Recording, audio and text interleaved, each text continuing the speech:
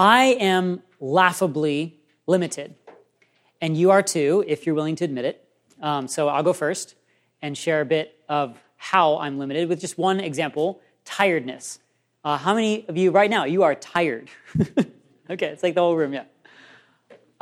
I have found, particularly in the last number of years, there's just been a number of days, they kind of pop up out of nowhere, that I wake up tired, or I hit some point in the day, and I just feel abundantly tired, sort of without explanation. And it's deeply disturbing to me because I have no control over jumping into the tiredness, and then also no control of when it's over. And maybe you can relate, in tiredness. I've had this question for over like the last year of why am I so tired? It actually was a growth plan goal for me, figure out why I'm so exhausted. And so I read a bunch of books and I brainstormed things and try to figure out, why is it that I'm so tired? And I came with at least some, feasible answers. I have 3 kids. That'll make you tired. That's guaranteed right there. They're all young.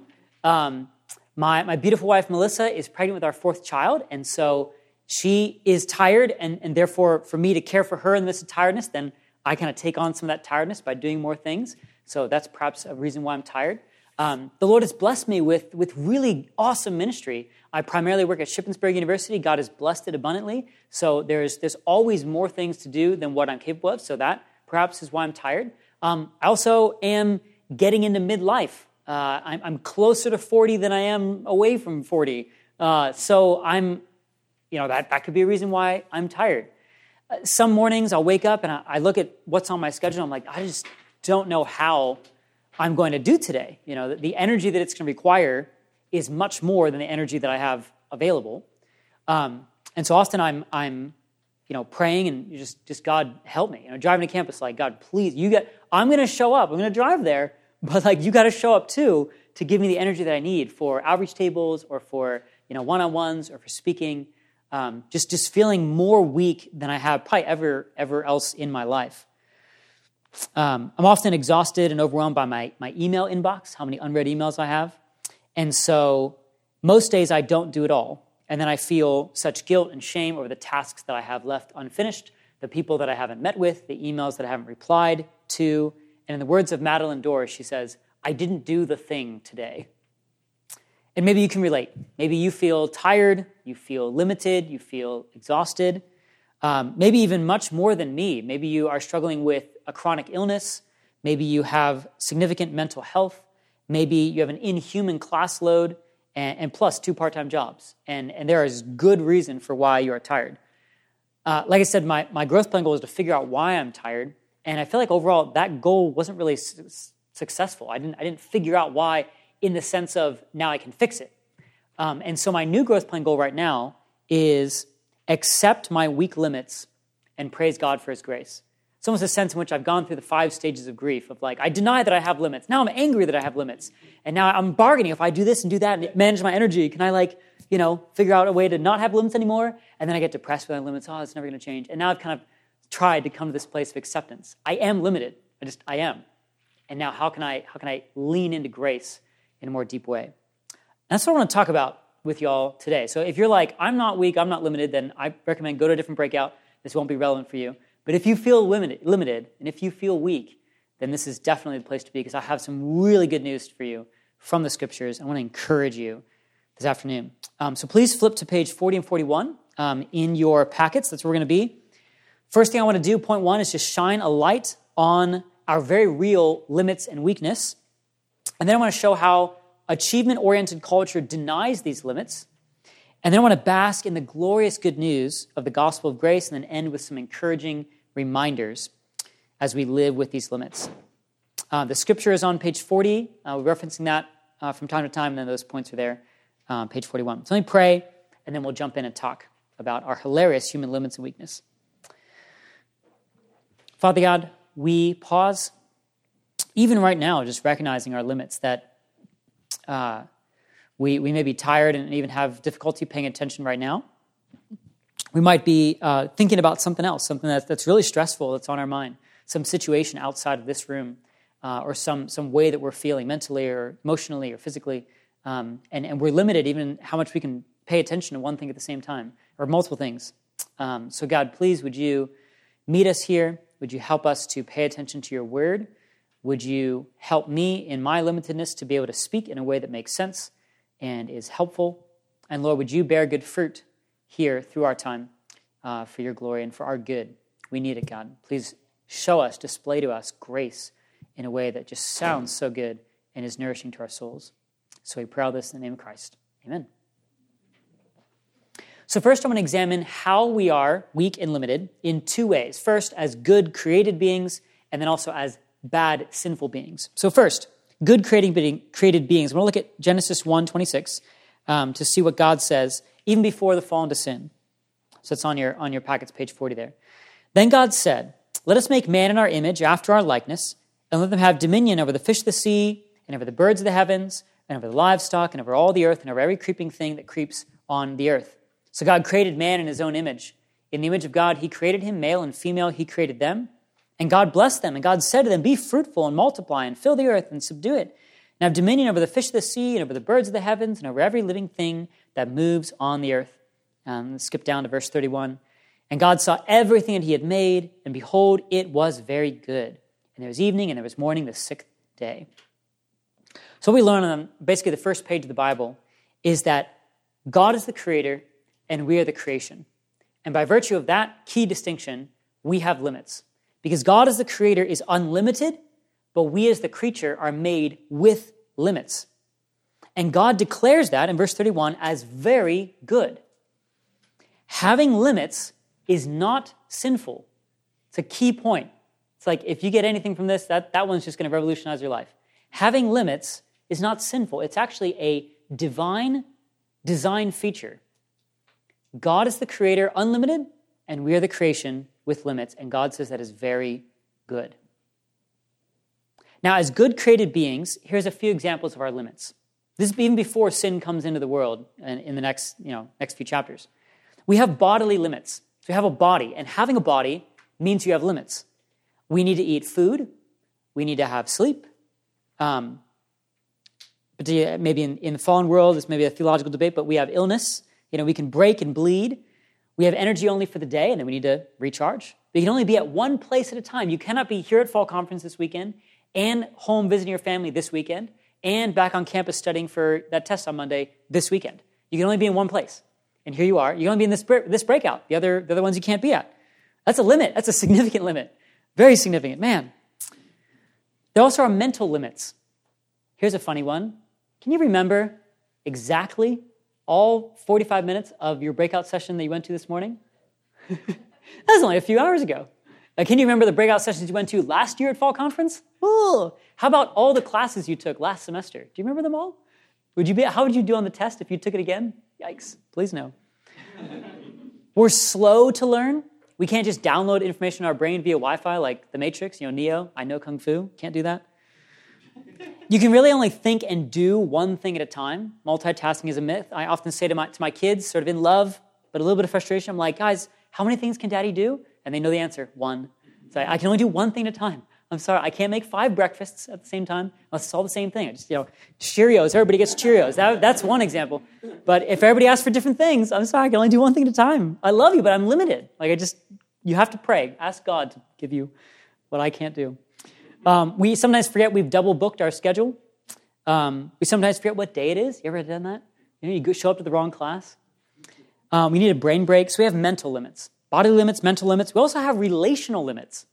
So there are roughly 450 students here. I think it's about 75 staff. And you just cannot have a meaningful conversation with all of them this weekend. Maybe you want to, but you just can't. You might have 2,000 followers on Instagram, but you can't be that close with that many people. You can't hang out with your grandma as much as she wants. You can't be there for every friend that is going through a hard time. We have relational limits. We also have productive limits.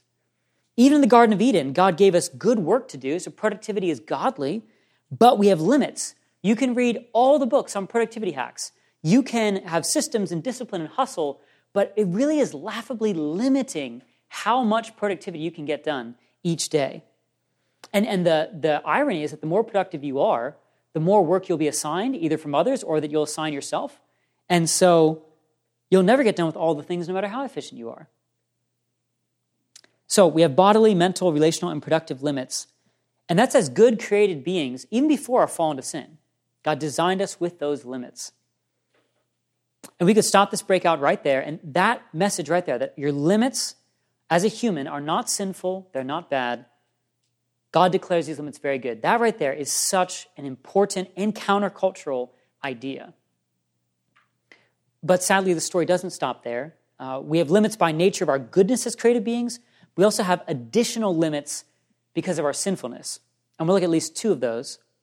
And I want to show it to you from Scripture first. In Romans 5, verse 12, Paul says, "Therefore, just as sin came into the world through one man, and death through sin, and so death spread to all men because all sinned." So death is one of our limits. I'll unpack that in a minute. And then Romans 7, 19 through 20 says, this is Paul speaking, "For I do not do the good I want, but the evil I do not want is what I keep on doing. Now, if I do what I do not want, it is no longer I who do it, but sin that dwells within me." So I want to unpack those two additional sinful limits, moral limits and mortal limits. So moral limits, we often sin in our selfishness, in our rejection of God. If you do not identify as a Christian, if you do not have the Holy Spirit, then you are unable to put your sin to death. You are stuck in slavery to sin. But even if you are a Christian, you still have indwelling sin. Just read Romans 7, where Paul describes the sin that dwells within me. And you might have dreams and desires to grow to such spiritual heights that you will no longer sin. And oh, please, God, would you give that to me? Help me to fight all sin. Give me affection only for you. And yet, it seems that in this broken world, before Christ's return, there even is a moral limit on Christians. That you and I will keep sinning like Paul, who says, "The evil I do not want is what I keep on doing." And I wish it wasn't so. But that's part of our moral limits. And then also our mortal limits. Death is the result of sin, as Paul says in Romans 5:12.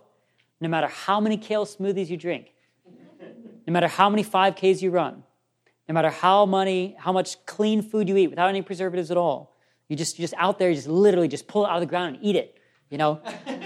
You and I and everyone you know will die. And we do not talk about that much in our Western secular context, but it is a reality. It's an undeniable one. Just read the obituaries in the paper.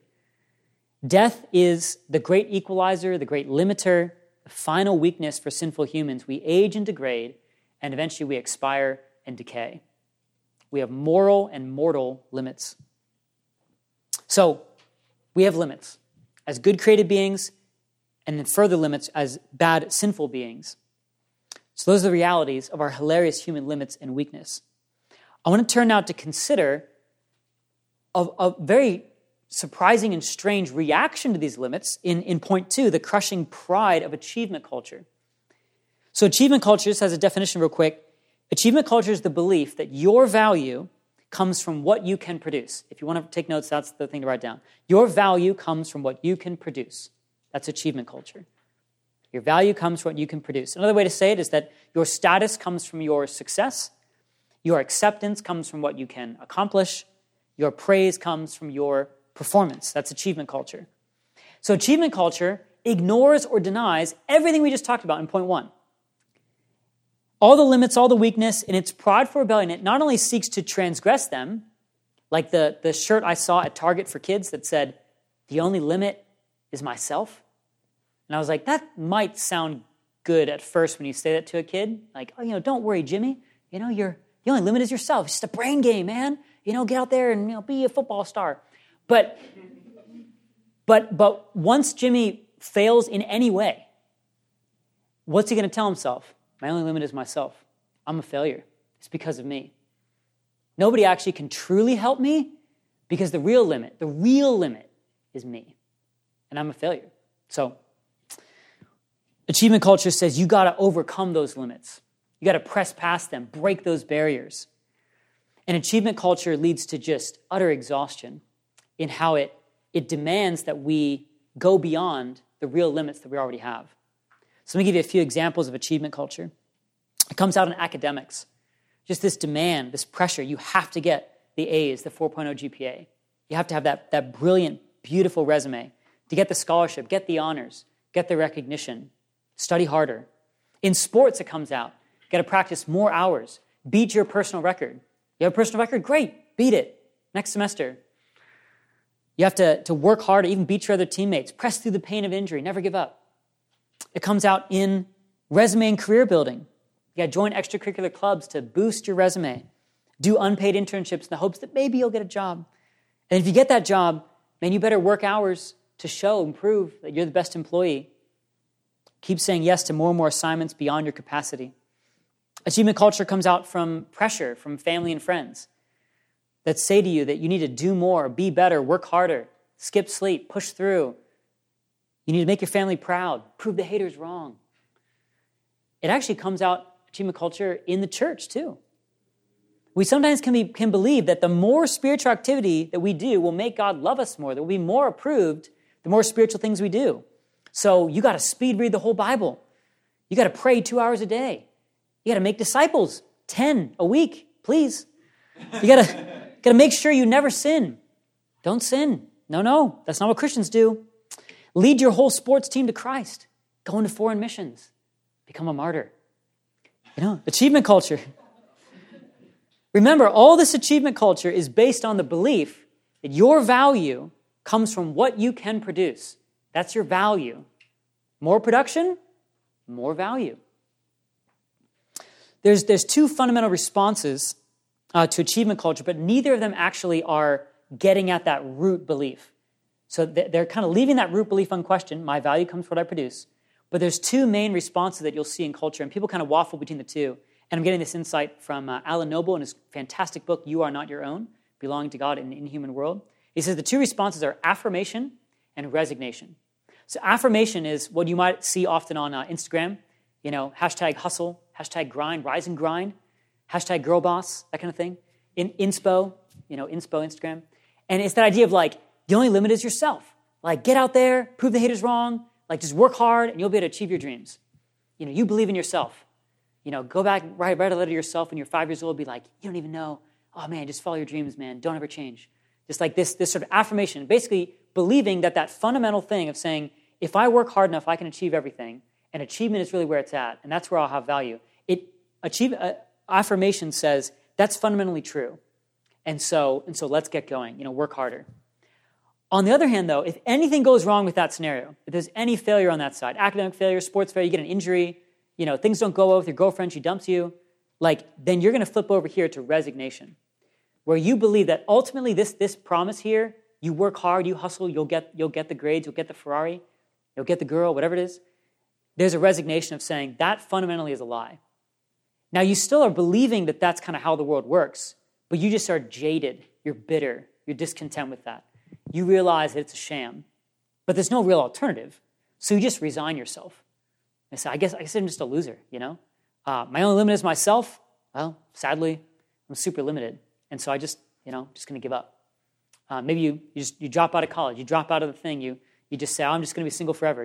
Whatever it is that you were chasing over here with affirmation, then you move over here to resignation. And you might bounce back and forth between the two. You might hang out there for a few weeks, and someone's like, man, this is more fish in the sea. You just got to put yourself out there. You're like, yeah, you're right. And then you go over here and you remake yourself and, get a new job or a new resume or something or, new whatever. And so we kind of bounce back and forth. But neither of these is really questioning that foundational belief that your value comes from your production. Now, to be fair, achievement culture isn't only just a mindset thing. The quick fix is not just develop a new mindset, because these pressures are very real. It's a very real description of our current world, especially economically, is achievement culture. There are real job market pressures that make all of us have to run fast on that treadmill of performance. So in a meta way, there's even a limit to how much we can escape achievement culture itself. I want to finish out this point by showing you guys that mental model on the bottom of point 2 there to kind of illustrate how all these things connect and how they progress. So achievement culture, that belief that your value comes from what you produce, leads to anxiety and pressure because it's all on you. And what's on you is your value. So you better work hard. So that anxiety and pressure moves you into overcommitting and overworking, going past your limits, past what you actually are capable of doing in a sustainable, thriving way. And then, of course, if you're overworking and overcommitting, that inevitably will lead to exhaustion and burnout, where it's just like a car and an engine, where if you ever looked at the one little thingy where it has a little bit of red on the top part, that's the rotations per minute of the engine. If you just slam the gas and it goes all the way up to the red, and you just keep it there, and you just keep it there for minutes, you will break your engine. And it's the same thing with your body, with your mind, with your emotions. If you just slam the gas of life and you're just living in that spot all the time, you will break, like you will burn out. Because you're not God, and you're not, a Formula One engine or something. Like you're a human created with good limits that God says is very good. But if you're like, nope, not me, then you're going to break yourself. Hopefully by this point in the breakout, you're convinced of your limits. Maybe you're not, but hopefully you're convinced. Maybe you feel understood and validated in that feeling of, people don't realize how weak I am. Like, this is not working for me. It's too fast. It's too much. Or perhaps you feel the hesitancy to really admit those limits, because in the face of achievement culture, admitting weakness doesn't get you any good. It gets you condemnation. So, you'll get left behind as everyone else catapults towards success. Perhaps you feel discouraged then by all of this. And that's why I'm really excited to move into point 3, because I want to tell you guys some really, really good news. And it might be the key that unlocks your willingness to be honest about your weakness. So I want to look now at the glorious, restful gospel of grace. First, let me define grace. Grace is getting goodness that you don't deserve. If you want to write down notes and stuff, that's the definition. Grace is getting goodness that you don't deserve. I love how Tim Castile puts it in the face of achievement culture. He says, grace means you have value that is given, not earned. Grace means you have value that is given, not earned. It is goodness that you don't deserve. The gospel means Christ dies in your place to forgive you of your sins and gives you relationship with him, reconciliation, eternal life, being heirs according to the promise. He gives all of that to you 100% free of charge for your side, because he's the one that pays all the price. He lives the totally righteous life, dies the death of an ungodly sinner, which is what you deserved. That's all of grace. It's goodness that we did not deserve. We have value that is given, not earned. So I want to slowly unpack the grace of the gospel by looking at a few different scriptures. The first one is 2 Corinthians 12. So the Apostle Paul is suffering from some kind of weakness. He calls it a thorn in the flesh. It was apparently quite difficult for him. So I want to pick it up there in verse 7. Paul writes, "So to keep me from becoming conceited because of the surpassing greatness of the revelations, a thorn was given me in the flesh, a messenger of Satan to harass me, to keep me from becoming conceited. 3 times I pleaded with the Lord to take it away from me." Now, pause right there. Think about that. Paul comes to God. God, this thorn in the flesh, this weakness, it is so hard. You know I love church planting. You know I love evangelism. You know I love the work you called me to. Can you please take this away? I'll be more fruitful. I'll be more productive. I'll be able to do more. I'll be able to reach more cities. Please take this away. God says, no. He says, okay. And then maybe later, he goes, God, remember that thorn I was talking about? Yeah, can we talk about that again? You know how I love planting churches? You know how I love preaching the gospel? This thorn in the flesh is really, really hard for me. I'd be so much more productive, so much more fruitful if you just take this away. And God's like, no. It's like, okay, I trust you. All right. And then a few weeks later, he's like, hey, God, remember that thing I was just talking to you about twice? Can we just talk about that one again? And then he says, verse 9, my grace is sufficient for you, Paul. My grace is sufficient for you. Because, this is the reason why, my power is made perfect in weakness. Probably not the line that Paul wanted to hear. My power is made perfect in weakness. That is so countercultural to what we think of today. We think, man, God's power is made perfect in my strength. That's what we think. How am I ever going to make it on the cover of Christianity Today with weakness? I got to have power, baby. Yeah. Got to have 1,000 people to come to my church, and got to have, 1 million people mobilized to missions or whatever, and, billions of dollars and build the biggest church you ever seen. And, that's what's power and strength is what's going to get the eye of people. But for whatever reason, God's economy is he says, I want you to be desperate for grace, and I want you to be so weak that my power is displayed. that my power is what you're depending on. That's God's economy. And apparently, the end of verse 9 there, Paul just takes that, he swallows that, that becomes part of his life, part of his mind, part of his heart. And so he says, therefore, I will boast all the more gladly about my weaknesses, so that Christ's power may rest on me. He's like, yes, okay, if that's the way it works, I'm in. I'm going to totally reorient everything about my mindset, and I'm going to, instead of boasting about my strengths, I'm going to boast about my weaknesses. You know, you would be shocked to read Paul's resume, because it's all going to be weaknesses, you know? Like, what makes you a good pastor for this church? He's like, well, I'm pretty bad at this, I'm pretty bad at that, I'm pretty weak at this. You know, it's just be a weird resume. He's boasting about his weaknesses. Why? So that Christ's power may rest on me. Verse 10, that is why for Christ's sake I delight in weaknesses. I don't think I really know anybody. I have to think about that. Do I know anybody who truly delights in weaknesses? I mean, other than Paul, what he says here, like that is just so countercultural. I delight in weakness. Oh, I'm sick today? Yes. Oh, God's grace is so sufficient. Oh, his power is going to be so perfect in me today. I mean, you know, oh, it's just perfect, you know. You know. I delight in weaknesses. I delight in insults. I delight in hardships. I delight in persecutions. I delight in weaknesses. Why? For when I am weak, then I am strong.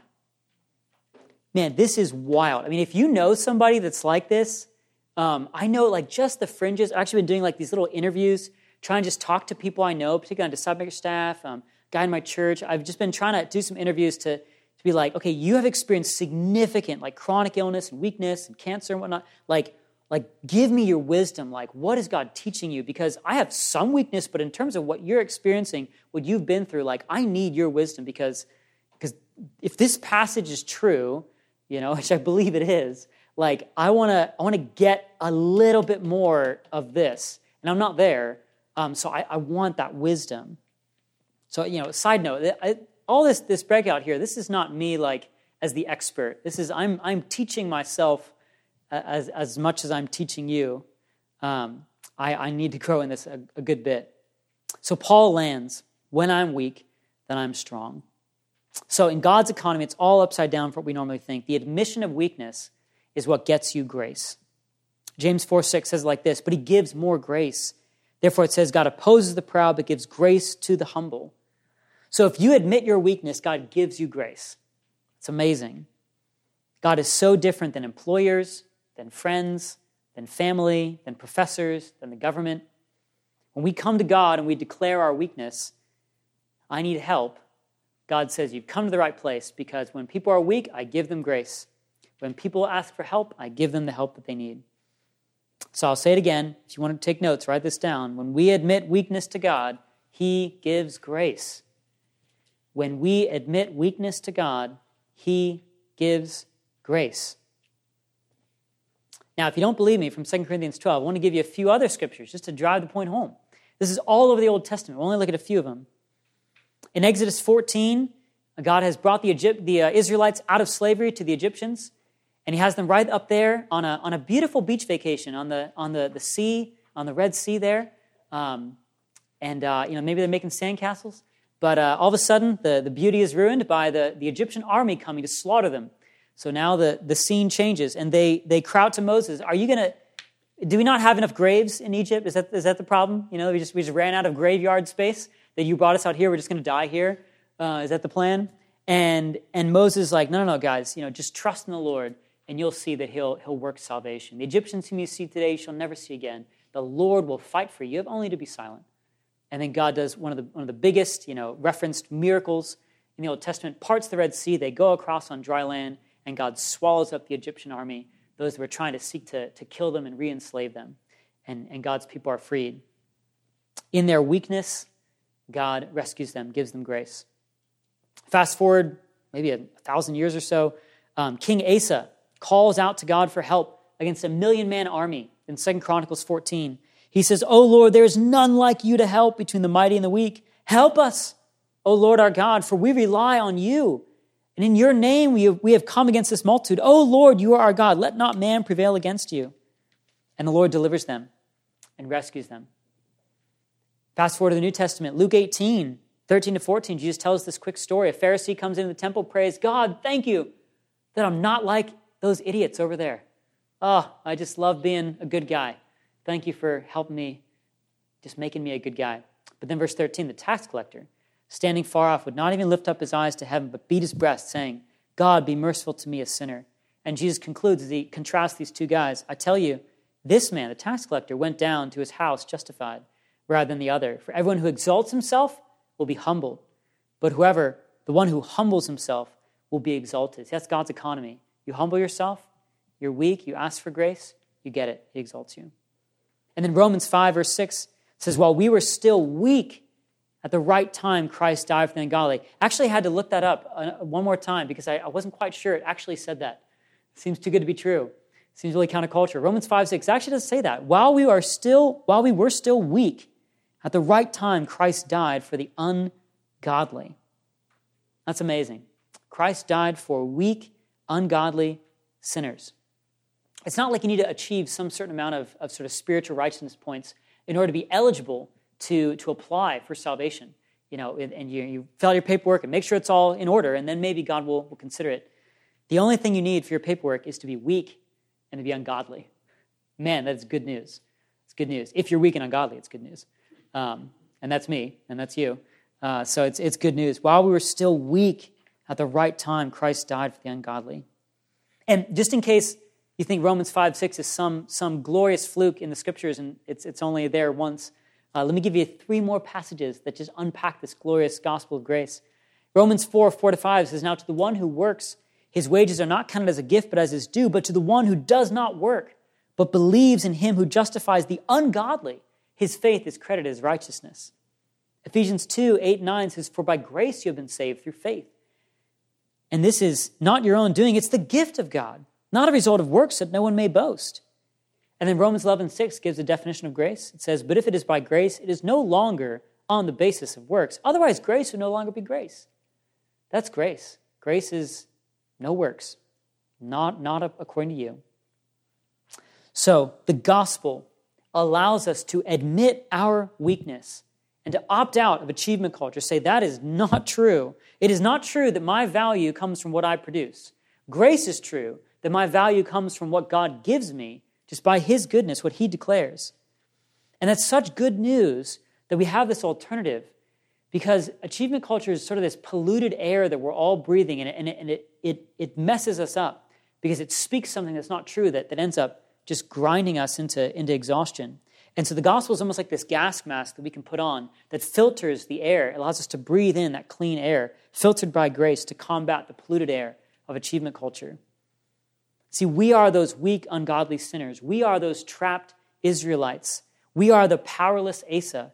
We are the sinful tax collector. And God gives us grace, not earned, not deserved, but freely given to us because of Jesus. We don't achieve anything. We simply admit our weakness, and then we are given the grace of the gospel. So to kind of summarize all that in a contrasting mental model, you see at the end of point 3 there, you have grace instead of the achievement culture. Grace is the foundation. You have value that's given, not earned. That grace, as we believe it and soak in it, and it goes into our bones, it leads to peace.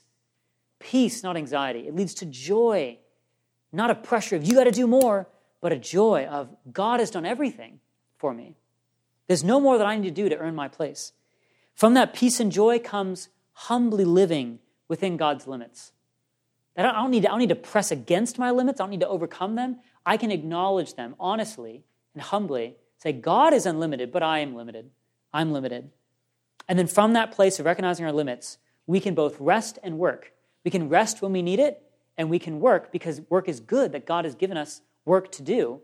But work has its own limits. It doesn't need to be everything in life. It doesn't need to be our identity. It doesn't need to be, work all the days of the week and next week and just work culture. We can work when we work, and we can rest when we rest. If you ever read Dr. Seuss's book, The King's Stilts, when he worked, he really worked, and when he played, he really played. It's such a great little book. You should go read it.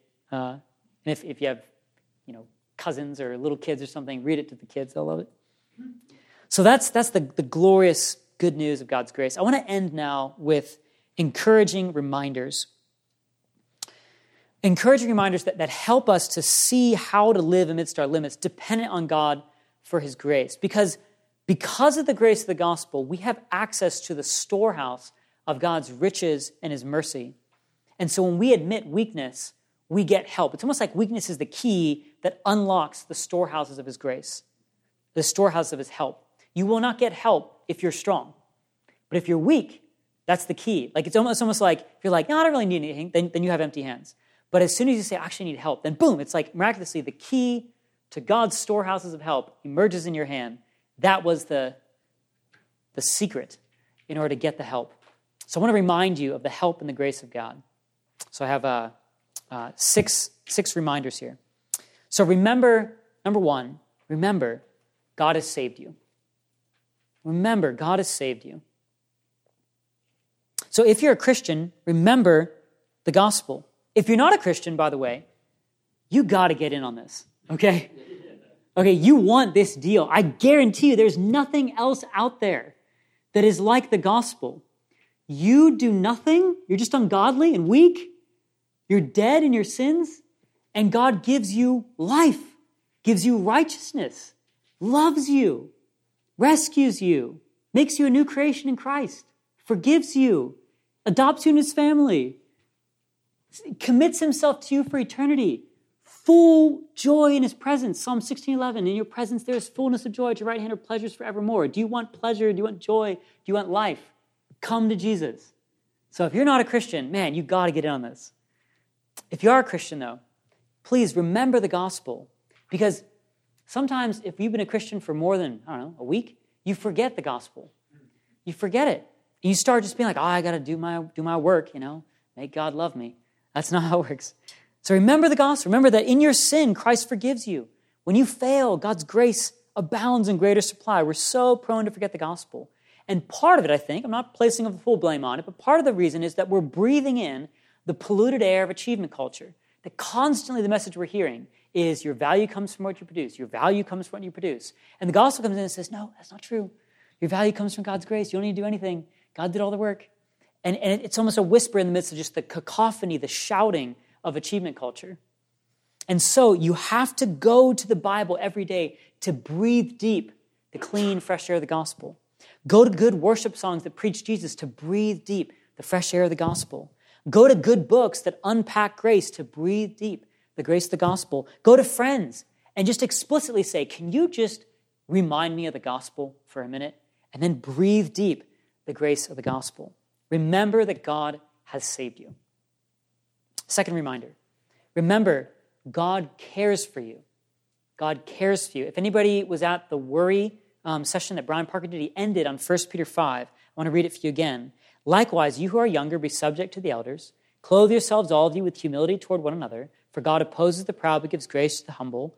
Humble yourselves, therefore, under the mighty hand of God, so that at the proper time he may exalt you, casting all your anxieties on him because he cares for you. Did you catch what 1 Peter 5 is saying? God hears you and God cares for you. He will always pick up the phone and reply to your texts, so to speak. Brian C., if you go to his session on self-care tomorrow morning, he will say, probably if he quotes himself as the same as he did a year ago, we have something far better than self-care. We have a God who cares for us. Oh, it's good. Man, I wrote that down as soon as he said it last year. We have something far better than self-care. We have a God who cares for us. And we see God's care most poignantly in the gospel of Christ dying to save sinners. So pray, pray, pray. Be honest with God about your weakness, your limits, your fears, your anxieties. Ask him for help because he cares for you. You don't have to cajole him into caring. He already cares. That's why he graciously invites you, cast your anxieties on me. I care about you. So remember, God cares for you. Third reminder, remember, you have permission to rest. You have permission to rest. Now, this might sound crazy or it might sound so basic that it's ridiculous, but let me just unpack how you have permission to rest.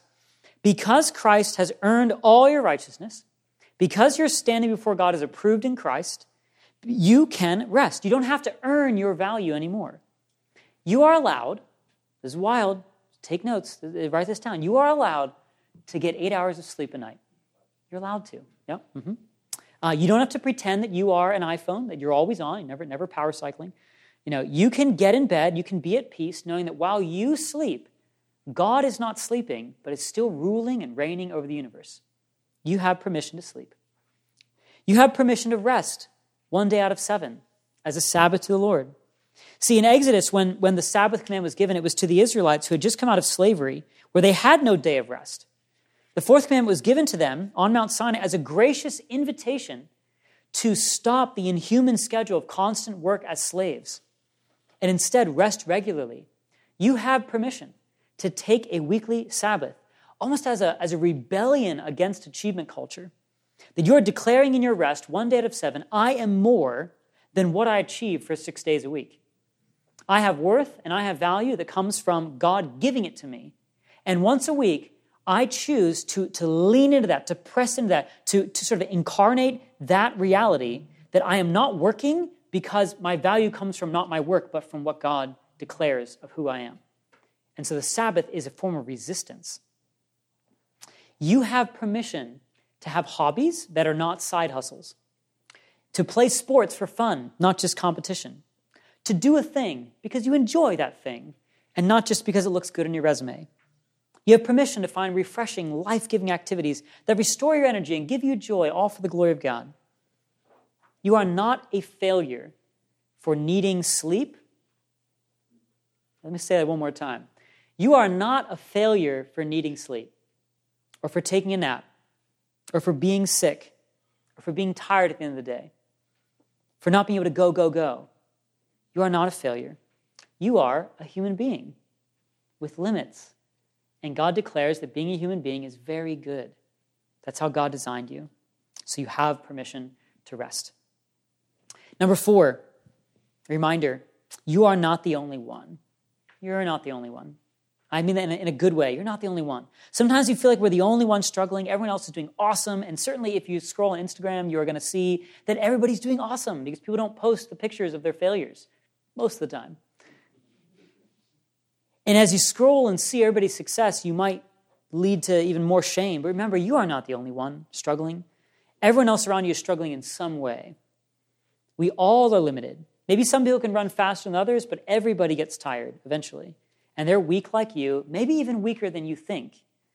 They're all going through dark and difficult things. Some of them you don't even know about. So just assume that people around you are also struggling. Remember to treat others with compassion, the same compassion that you need. Because take heart, you are not the only one. Remember, you're not the only one. 5th encouraging reminder, you can ask for help. You can ask for help. It is one of the hardest things to do in our achievement culture, but you really can ask for help. It's okay. You can ask specifically for the help that you need. You can ask for prayer. You can ask for a ride. You can ask for money. You can ask for encouragement. You can ask for tutoring. You can ask for wisdom. You can ask for food. You can ask for an extension from your professor. You can ask to back out of a commitment or not come to that thing you said you would come to. People often are willing to help you if they know your need, but they can't help you unless they know what it is.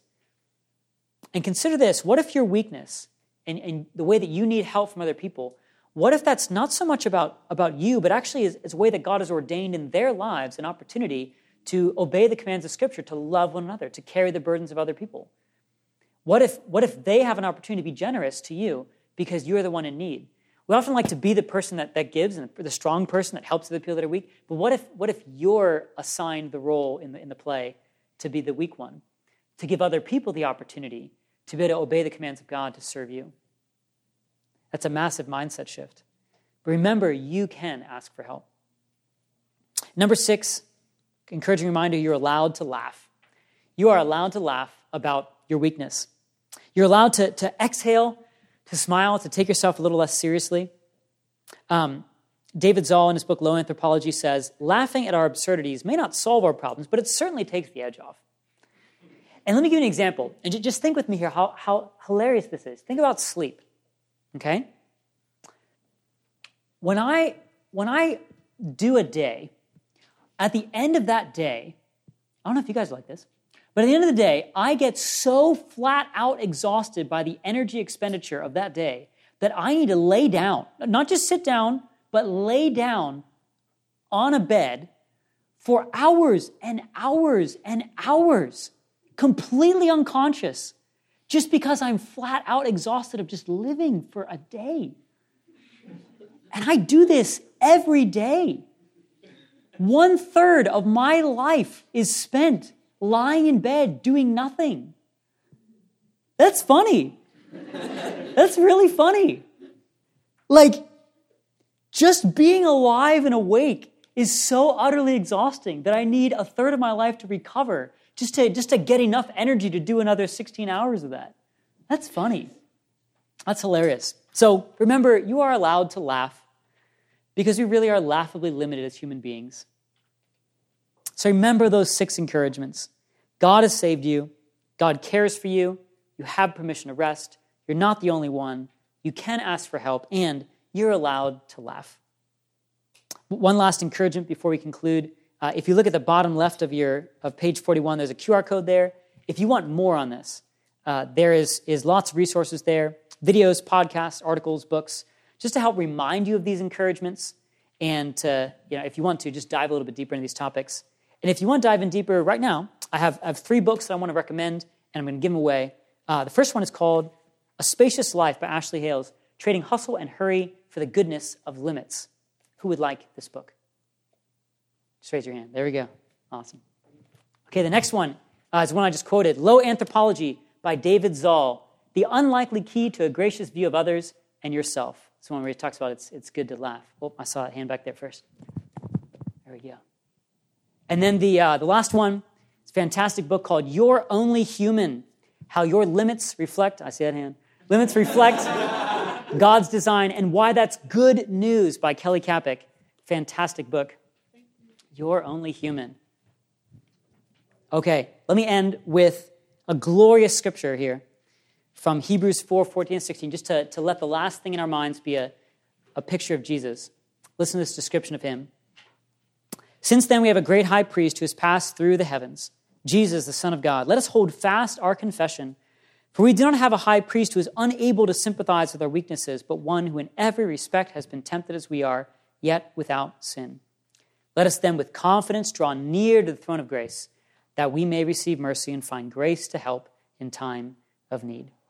Let's pray. God, we give you the praise that this verse says, when we draw near to your throne, it is a throne of grace, and that you are ready, willing, you kind of have the box open and ready to shovel out all the grace and the help that we need. Thank you, God, that is your disposition towards us, and that you are full of grace and mercy. Lord, help us to believe that, and therefore be willing to admit our weakness in order to receive the help that we need. Help us, Lord, to come boldly to your throne of grace, often, often, often, to get the grace that we need in the midst of our weakness and limits. Lord, please teach us the glorious good news of the gospel. We pray it all in the name of Christ. Amen.